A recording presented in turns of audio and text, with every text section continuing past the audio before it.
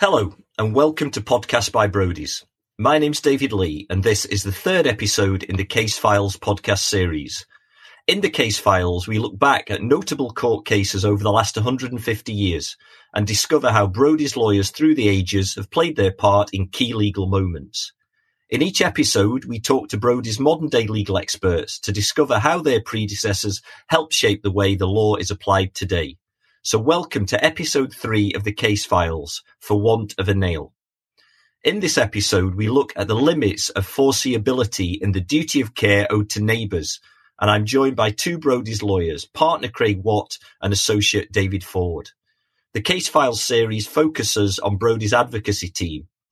After a centuries-old case in episode 2, McLean versus Gatti, this case brings us into more recent history, the 1970s and 80s, and the case of Moloko versus Littlewoods Organisation Limited.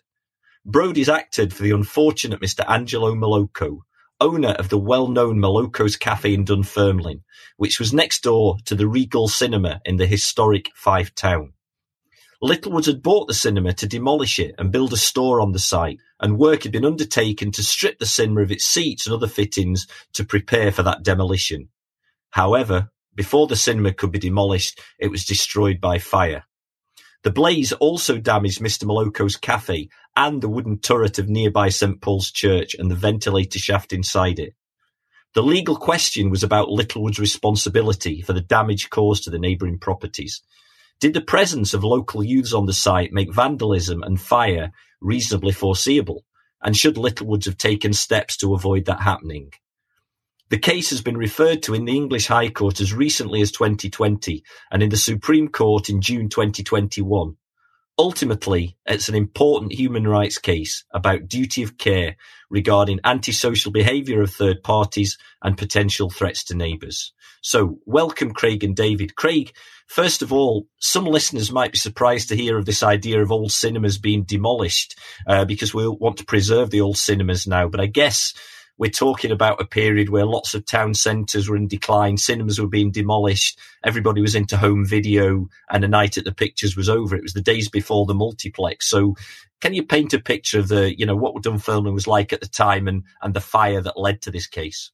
Sure, thanks, David. The Regal Cinema was very much a feature on the High Street in Dunfermline. It opened in 1931 during the boom of cinemas, and indeed throughout that period, many local towns in Scotland had their own cinema. You wouldn't have had to go into the big cities or the retail parks. It was very much a different age where people would expect to be entertained in their own vicinity of where they lived.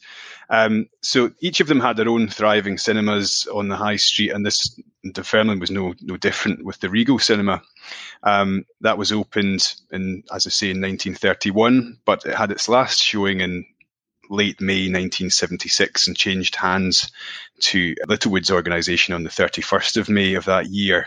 So the intention was that was going to be knocked down and changed into a Littlewoods store. That was at the point in time this unfortunate event took hold. Okay, so when did the fire happen, and can you explain a bit about the geography about where the cinema was in relation to the kind of cafe and the church?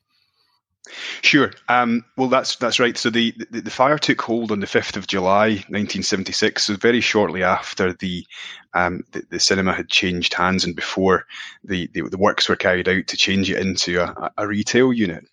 The Regal Cinema and ultimately the Littlewoods store were adjacent to Mr. Moloko's Cafe. They separated by a close that ran down one side of the cinema.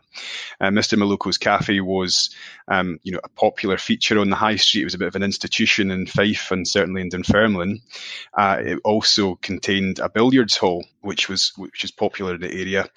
Not only that, but in the vicinity of the cinema was also the St. Paul's Church, which was slightly further away down on the opposite side of the close, and that both of these institutions were impacted by the fire that took hold on the 5th of July, 1976. And what was kind of happening around the site at the time, Craig? Were the problems with kind of youths sort of gathering in the empty building?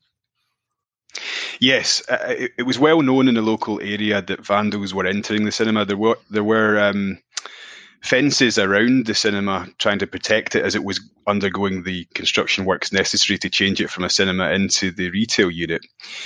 These fences displayed signs which alerted those who were interested in the development to contact the contractors who were carrying out the renovations if they had any concerns about the renovations or anyone accessing the area, presumably, which ultimately is what took place. But those in the local area saw that vandals were entering the cinema. There were old films strewn in the adjacent close, and that people could see that the Regal Cinema was being accessed. It was, in a state of construction, so it wasn't completely secure. So there were some wooden sheets on the sides of the cinema which were being prized open to allow vandals to enter. So it was widely known that the cinema was being accessed. But what didn't happen was that wasn't reported to those carrying out the construction works, or indeed Littlewoods themselves. So witnesses had seen it, but that hadn't been passed on to those who were actually carrying out the works, or those who were now in holding title to the cinema. Okay, and before we get into the implications, finally with you, Craig, what about what was the level of damage caused to the Maloko's Cafe and to the church? And, how did both of them then get involved in the subsequent court case? Sure. Well, the damage was quite extensive. The cafe and billiard hall was, as I indicated, on the opposite side of the close to the cinema. So there was extensive damage to the cafe and billiards hall, but also the church, which was slightly further away, but again on the same side of the close, that was damaged quite extensively. Indeed, the St. Paul's Church had been in place for some 100 years before the fire took hold, and ultimately the church had to move to another location. Indeed, they moved, I think, to the Congregational Church and the United Reformed Church on Canmore Street in Dunfermline, and they were based there for around 25 years after the fire. But so each of the Maloko's Cafe and Billiards Hall and St. Paul's Church is represented by the minister, Reverend Frank Smith, the session clerk, and the clerk of the Deacon's Court brought an action against Littlewood's organisation to seek the costs of the repair works necessary to carry out the renovations to their damaged buildings. Okay, so this is quite a serious fire in Dunfermline. This was obviously quite a big story at the time. So David, where did Brodie's come in? At what point did Brodie's join this story? So Brodie's joined the story on behalf of Mr. Maloko. We represented him in the court proceedings, and as you said already, his cafe was next door to the disused cinema.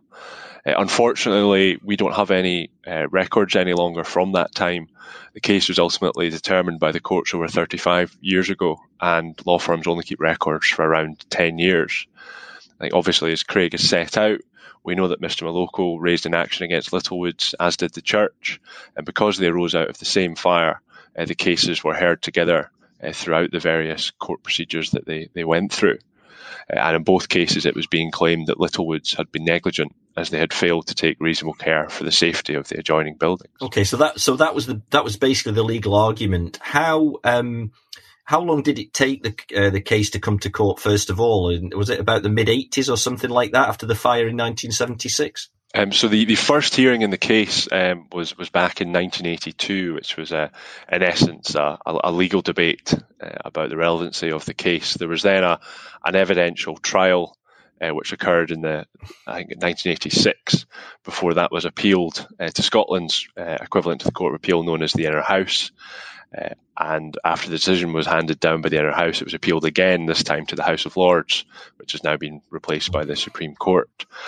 So there was a lot of procedure in the case, and it spent many years in the Scottish courts. And on what points of law did the case, hinge, David? We've talked a little bit about it, about reasonable foreseeability and so on. And how was the final decision in the case reached? So in essence, it was claimed that Littlewoods should have known that vandals would enter the disused building and cause a fire which might spread to neighbouring properties, and that they that's Littlewoods, ought to have made their premises secure, including by carrying out regular inspections. So the argument that was put forward on behalf of Mr. Maloko was in essence that an unoccupied cinema was going to be attractive to young people. And if it was not secured, those young people would gain entry somehow and would do so repeatedly and in increasing numbers. And that once inside, those young people, they'd be out of view and they'd be unchecked. And it was argued on behalf of Mr. Malloco that, well, such young people are likely going to include amongst them at least one or two vandals, and that vandalism is a well-known occurrence and fire raising is a frequent form of vandalism.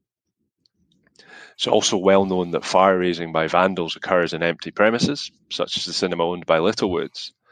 And it was suggested that the cinema contained various materials suitable for starting fires, meaning that fire could take hold of the fabric of the building and spread to the adjoining premises.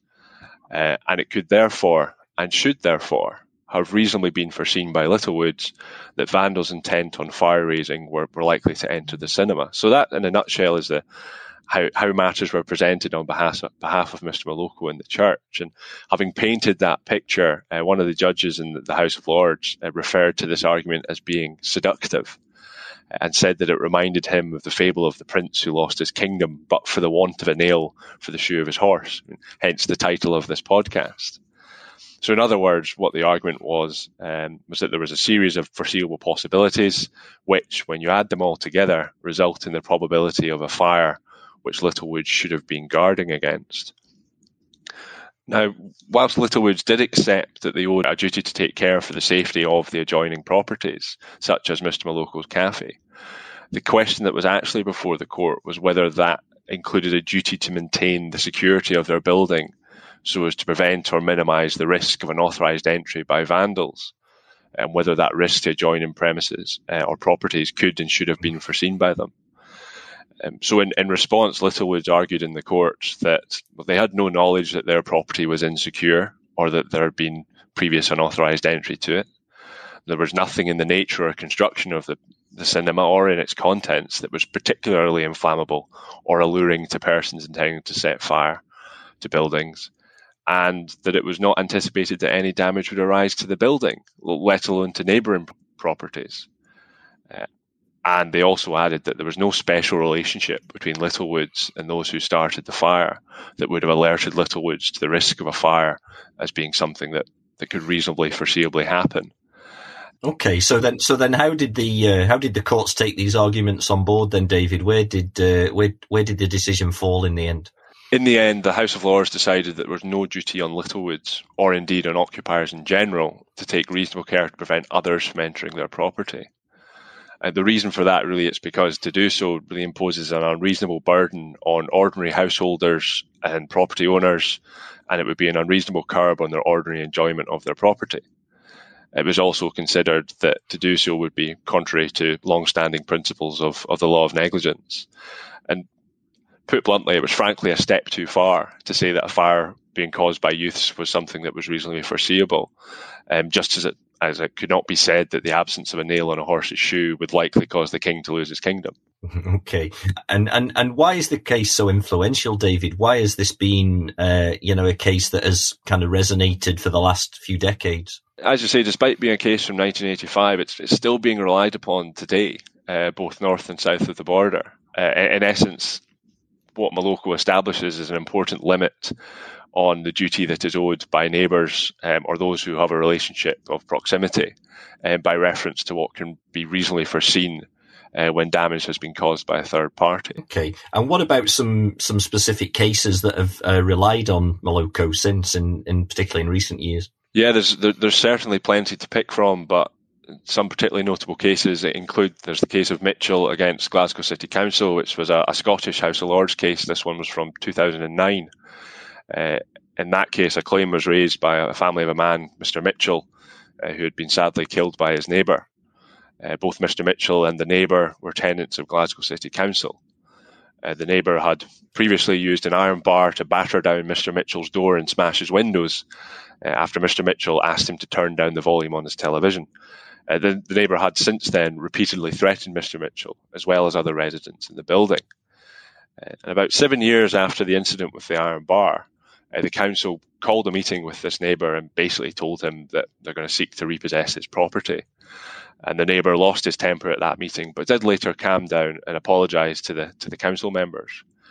However, after the meeting, the neighbour returned home and he tragically, fatally assaulted Mr. Mitchell. So what his family tried to say was that, well, the council had a duty to warn Mr. Mitchell of the risk that the neighbour would resort to violence, given the purpose of the meeting was to advise him of their intention to evict him. The House of Lords agreed to apply the approach adopted in the Moloko case from 1985, as the problem did relate to harm which had been caused by a third party's wrongdoing or alleged wrongdoing. So here the court decided that the council could only be held responsible if the situation was one where the law should regard the council as under responsibility to take care to protect Mr. Mitchell from the risk of violence by the neighbour. And in answering that question, the judges decided that it wasn't enough to rely on whether the actions of the neighbour were foreseeable. It also had to be fair, just and reasonable that the council should be held responsible for the omission to warn Mr. Mitchell. And in all of the circumstances, the judges came to the conclusion it was not. So Mr. Mitchell's family failed in their claim. Okay. So, yeah, David, and I think there's one other case in particular which relates back to Moloko and also has some real parallels as well.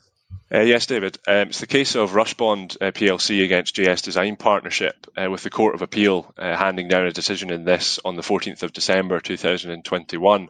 And the facts really are incredibly analogous with Moloko. In this case, an architect had carried out an inspection of an unoccupied cinema on behalf of a potential purchaser, the property being owned by the party bringing this claim. Later, the same evening following the architect's inspection, there was a fire at the property which has caused extensive damage, and it was alleged that the intruders had entered the building through an unlocked door left by the architect during his visit, which then led to them starting the fire. It was claimed that the architect had breached his duty of care to the claimant owner in respect of the security of the building. The defendant's case was that it did not owe a duty of care to protect the claimant against damage caused by the actions of an unknown party for whom it was not responsible. The first judge to hear the case, sitting in the High Court of England and Wales, struck the case out, and she decided that the architect did not owe a duty of care to the owner of the property, as he neither created the source of the fire nor provided the means by which it started. The Court of Appeal has now disagreed with the decision of the first judge and has decided that there is at the very least an arguable case, so there will be an evidential trial fixed to have a full ventilation of all the facts before a final decision is made. I think this really shows that Moloko remains very highly relevant today. It's still the subject of argument in the courts, both north and south of the border. And that yous will still go into empty buildings and set them on fire potentially. So, Craig, let's go back. Let's go back now, having heard of that Monday case with those quite incredible parallels. What happened next in Dunfermline? You told us about the church that actually went to a different premises.